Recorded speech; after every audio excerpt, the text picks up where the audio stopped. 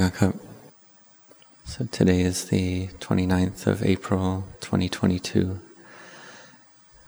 We chant the evening chanting, cultivating the recollection of the Buddha, the Dhamma, and the Sangha. And this is a refuge for our hearts. It is our object of recollection that we incline the mind towards. And our mind has this faith, this belief in the Buddha, the Dhamma, and the Sangha. And from this can arise rapture and peace of heart, samadhi. This rapture is a fullness of heart, a joyfulness of heart. And this joyfulness and rapture can arise based on the four positive worldly dhammas of pleasure, gain, praise, and fame. And so this is related to the loka dhammas, the worldly dhammas, and this gives us a type of happiness in our hearts. Then we have the rapture that comes from samadhi, and this is not related to the worldly dhammas. This is related to merit, to goodness. So we do this merit, such as generosity, giving and sacrifice, whether a little or a lot. Even just giving alms one time can give rise to this fullness and happiness of heart, can give rise to rapture. And this is a lot of merit right there. We can even look to the example of the noble ones, the Arya Pugalas, stream enterers, such as Anathapindika. When he first heard the word Buddha, this great rapture arose in his heart, this very strong rapture that lasted all night, such that he couldn't sleep. And he really wanted to go see the Buddha, to listen to the Dhamma. And we see that he already had cultivated a lot of merit already. And this rapture manifests in various ways. It can manifest as thrills throughout the body, waves of rapture, the hairs standing on end, tears flowing from the eyes, the body feeling very light, the body feeling very small or big or tall. These are various symptoms or types of rapture. The body may feel so light, or we may feel we have no body at all. And this rapture can be considered to have 5 types. It can arise from listening to Dhamma, from understanding Dhamma. These can all give rise to rapture, this happiness and joy in the heart. So we have mindfulness. We recollect the body or feeling tone or the mind or Dhammas. And in the 4 postures of sitting, standing, walking, and lying down, we have mindfulness and clear comprehension, sampajanya. We practice to have mindfulness continuously, to have our samadhi well established. This can give rise to rapture. This rapture is an aspect of samadhi. In terms of the jhanic factors, we have applied thought, sustained thought, rapture, happiness, and one-pointedness. And Upacara Samadhi has these same 5 factors. And Khanika Samadhi, momentary Samadhi, has rapture as well. This Upacara Samadhi, or neighborhood Samadhi, is close to peacefulness. Then there's Appana Samadhi, access concentration. This can give rise to rapture as well. To all the 5 factors of applied thought, sustained thought, rapture, happiness, and one-pointedness. So this is all to do with samadhi. So we practice this until we're proficient in it, until we're skilled. And then this gives rise to the rapture from jhana. And we understand that this rapture, this samadhi, is able to control or suppress the kilesas of greed, aversion, and delusion. When we have rapture, greed, aversion, and delusion can't arise.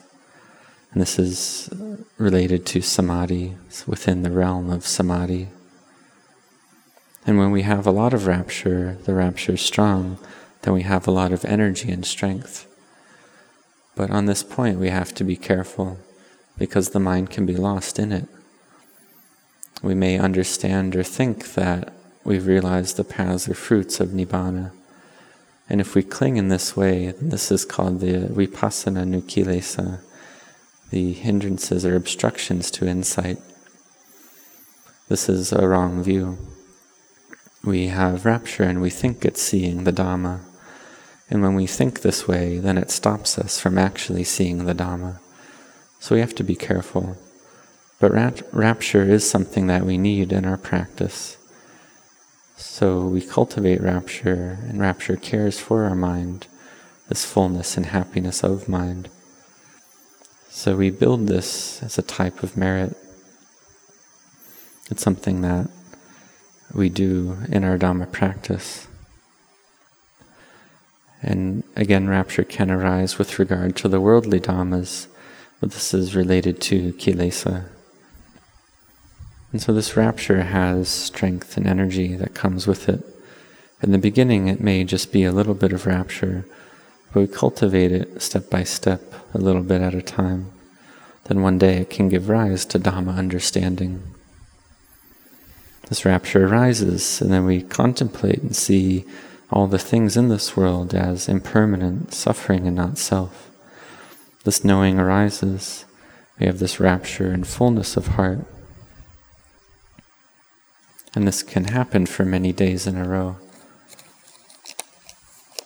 When it happens like this, then we see that our Dhamma practice has borne fruit. We have a true happiness in the heart. When we compare it to the happiness that we've known from the past, the happiness from sights and sounds, tastes and touch, smells and mind objects, the things that we like and want, we see that this is a happiness that's uncertain, it's unsure, it's a cause for suffering to arise. So we see this, and we see the truth of this Dhamma, and we feel a great refreshing feeling in the heart. We have this feeling that even if we could become the owner of everything in the world, we could possess all the wealth and everything in the world, we wouldn't want that, because we have this knowledge and understanding that we've seen that everything arises and ceases, that all the things of the world are constantly degrading and passing away. We see that that which is considered beautiful is not beautiful, that the sankharas, the conditioned formations, these bodies, are the home of disease, that it's something that's scary. And so we set our minds to have upekkha, to have equanimity. And this is the vipassana jnana, the ninth vipassana jnana, the ninth insight knowledge. Even if it's not something we've studied before, we haven't studied the insight knowledges, but we see it in our own hearts, we see it for ourselves. And when we see this, we don't want anything in the world. So we practice Dhamma, and rapture arises deeper and deeper to the point of the bojjhanga of rapture, the awakening factor of rapture. We have mindfulness, the investigation of Dhammas. And this Dhamma Vichaya, Dhamma investigation, is the wisdom aspect in the bojjhangas. It's also in the four powers of Chanda, Virya, Citta, and Vimamsa. This Vimamsa is the wisdom element. This is the mind that contemplates continuously, all the time, has effort. In the four powers we also have effort. We have this pleasure and happiness and liking of the Dhamma practice. So this is within the 37 wings to awakening, which are 37 Dhammas that lead to awakening. And in terms of the bojjhangas, they start with mindfulness, and then Dhamma investigation, which again is the wisdom aspect. And then it comes to pass that rapture arises in the mind through this cultivation of mindfulness. With mindfulness cultivation, we contemplate the body as composed of earth, air, fire, and water, or as just earth element. Then we see that these elements are always degrading. This gives rise to rapture. We see the body as something not beautiful. It's something covered over with skin.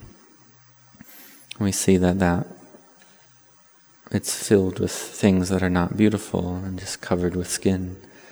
We see the body in this way. And seeing in this way, then we have rapture and fullness to a great degree in our hearts.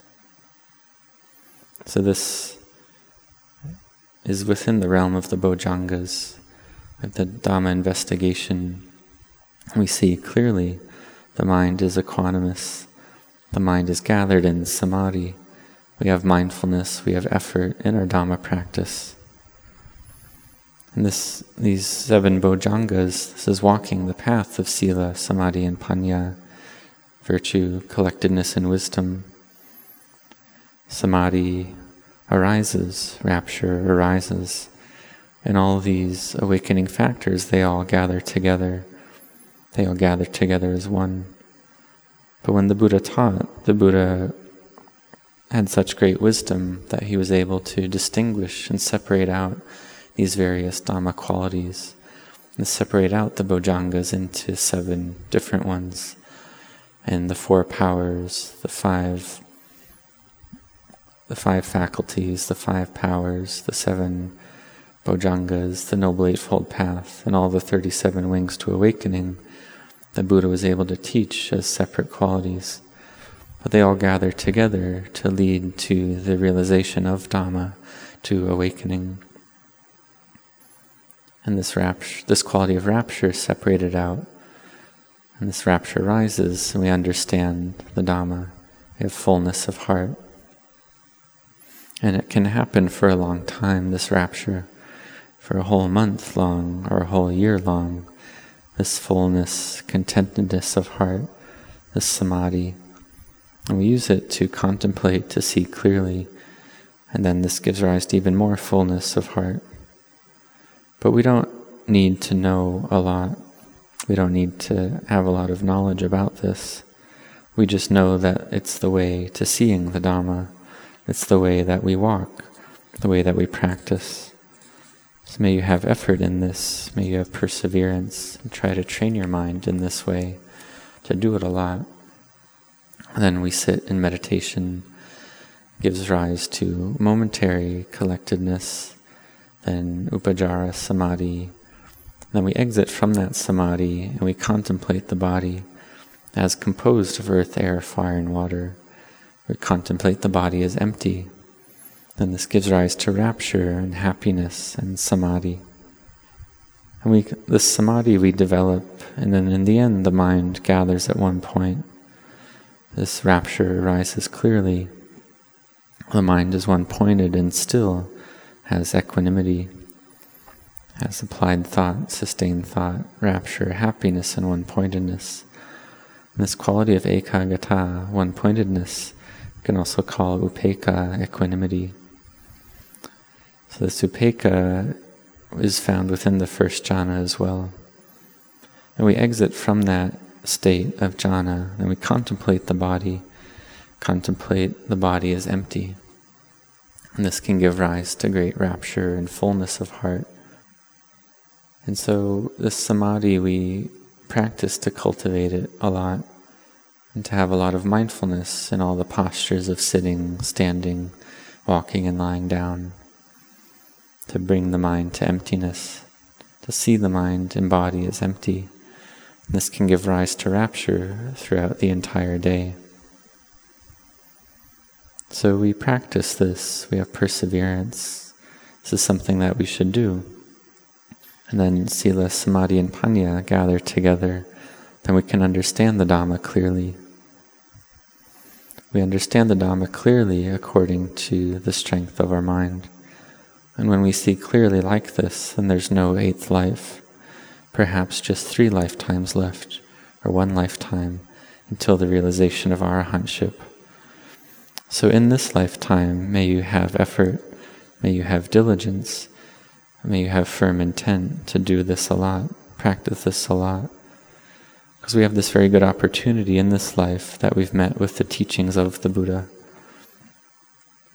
that we've met with this path that truly leads to the end of suffering. And whether we have a lot or little in the world, however much we have, we must separate from that. And so we practice so that we may separate from all the things we have. We separate with a mind that has Dhamma, a mind that has this fullness in the Dhamma, rapture in the Dhamma. We don't separate from the things of the world with a mind that's dry and unhappy. So may you do this, may you walk this path, may you all set your hearts on this.